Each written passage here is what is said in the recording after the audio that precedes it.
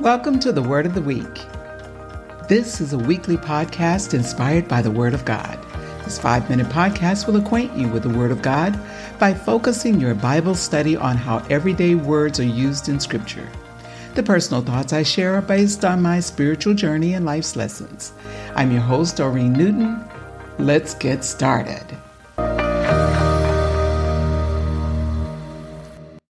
For the week of August 13, 2023 is blessed, B-L-E-S-S-E-D. It means held in reverence, honored in worship, enjoying happiness, pleasure, contentment, or good fortune. Our scripture comes from Matthew, 5th chapter, 3rd through the 12th verse. Blessed are the poor in spirit, for theirs is the kingdom of heaven. Blessed are those who mourn, for they will be comforted. Blessed are the meek, for they will inherit the earth. Blessed are those who hunger and thirst for righteousness, for they will be filled. Blessed are the merciful, for they will be shown mercy. Blessed are the pure in heart, for they will see God. Blessed are the peacemakers, for they will be called the children of God. Blessed are those who are persecuted because of righteousness, for theirs is the kingdom of heaven. Blessed are you when people insult you, persecute you, and falsely say all kinds of evil against you because of me. Rejoice and be glad, because great is your reward in heaven. For in the same way they persecuted the prophets who were before you. I'm going to encourage you to click on the links and listen to the songs as you read this thought. I think you will be inspired. All your links are in green. Many of you are familiar with Louis Armstrong's What a Wonderful World. If you've never heard it, click here to listen. Armstrong's lyrics were inspired by the deepening national trauma of the 1960s, the Kennedy King assassinations, Vietnam, racial strife, and turmoil everywhere. He wrote about the beauty of the world rather than the chaos. Every day we wake up to challenges of mounting debt, the rising cost of food, failing health, and the seemingly unending deterioration of everything we hold dear. Before we get one thing fixed, there's another problem to be faced as we battle fear, depression, frustration, and anger. But Yolanda Adams reminds us that the battle is not yours, it's the Lord's. Before leaving to celebrate my birthday, we received news that my husband had a blockage in his heart. His physician was leaving on vacation, would be returning right before we were scheduled to leave. We had to postpone any procedures until after our return. Not sensing any urgency, she recommended some restrictions to our activities, but none that made us think the possibility of a blockage was of immediate concern. Jean and I prayed for God's intervention and coverage. I can honestly say that I had one of the most blessed-filled vacations ever. I received lots of free stuff and had a wonderful time with our friends from Chicago. The week after our return, the doctor repaired the right coronary artery with angioplasty and 3 stents.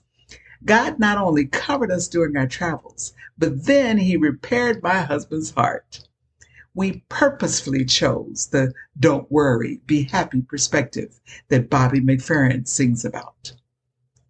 Contrary to what people believe, there is nothing over which we have complete control.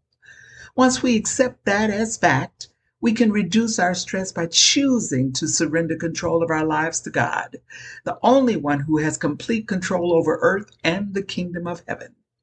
Matthew's 5th chapter, 3rd through the 12th verse, describes the blessings assured to those who are broken, in poverty, torn by grief, in need of mercy, persecuted, confused, or feeling lost or forsaken. Believe that we can experience the blessings of the kingdom right here, right now. Believe that his love for you will propel you into the realm of the blessed. Believe the words of the Lord's Prayer when you say, "Thy kingdom come, thy will be done on earth as it is in heaven." Instead of laying the groundwork for evil and internal strife as evidenced by complaining, anger, despair, depression, isolation, jealousy, fear, worry, hate, and disgust, choose to change your downward spiraling into negativity to an upward climb into positivity by choosing to be grateful, as instructed by Walter Hawkins. Show God the evidence of gratitude and thanksgiving for your current state, no matter how devastating you may think it is. By the way, if you don't think you're blessed, I challenge you to complete the following test. Number 1, start by making a list of all the no good, terrible, horrible, no good, very bad things in your life. Number 2, then make a list of all the good things. I guarantee that your list of good things, your blessings, will outnumber, overpower, and outweigh your challenges. Show, speak, and pray gratefulness for who you are, where you are, what you have, the people you love, the people who love you, your current state of health, and everything else you have placed on your list to open the pathway for God to solve your problems and ease your troubled mind.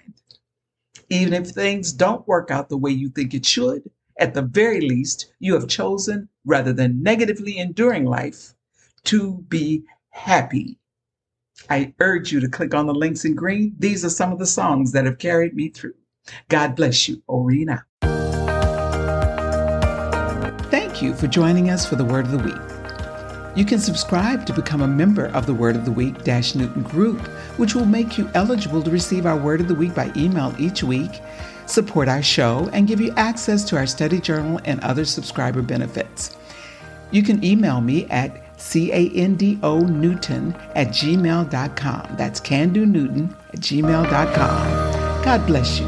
Orina.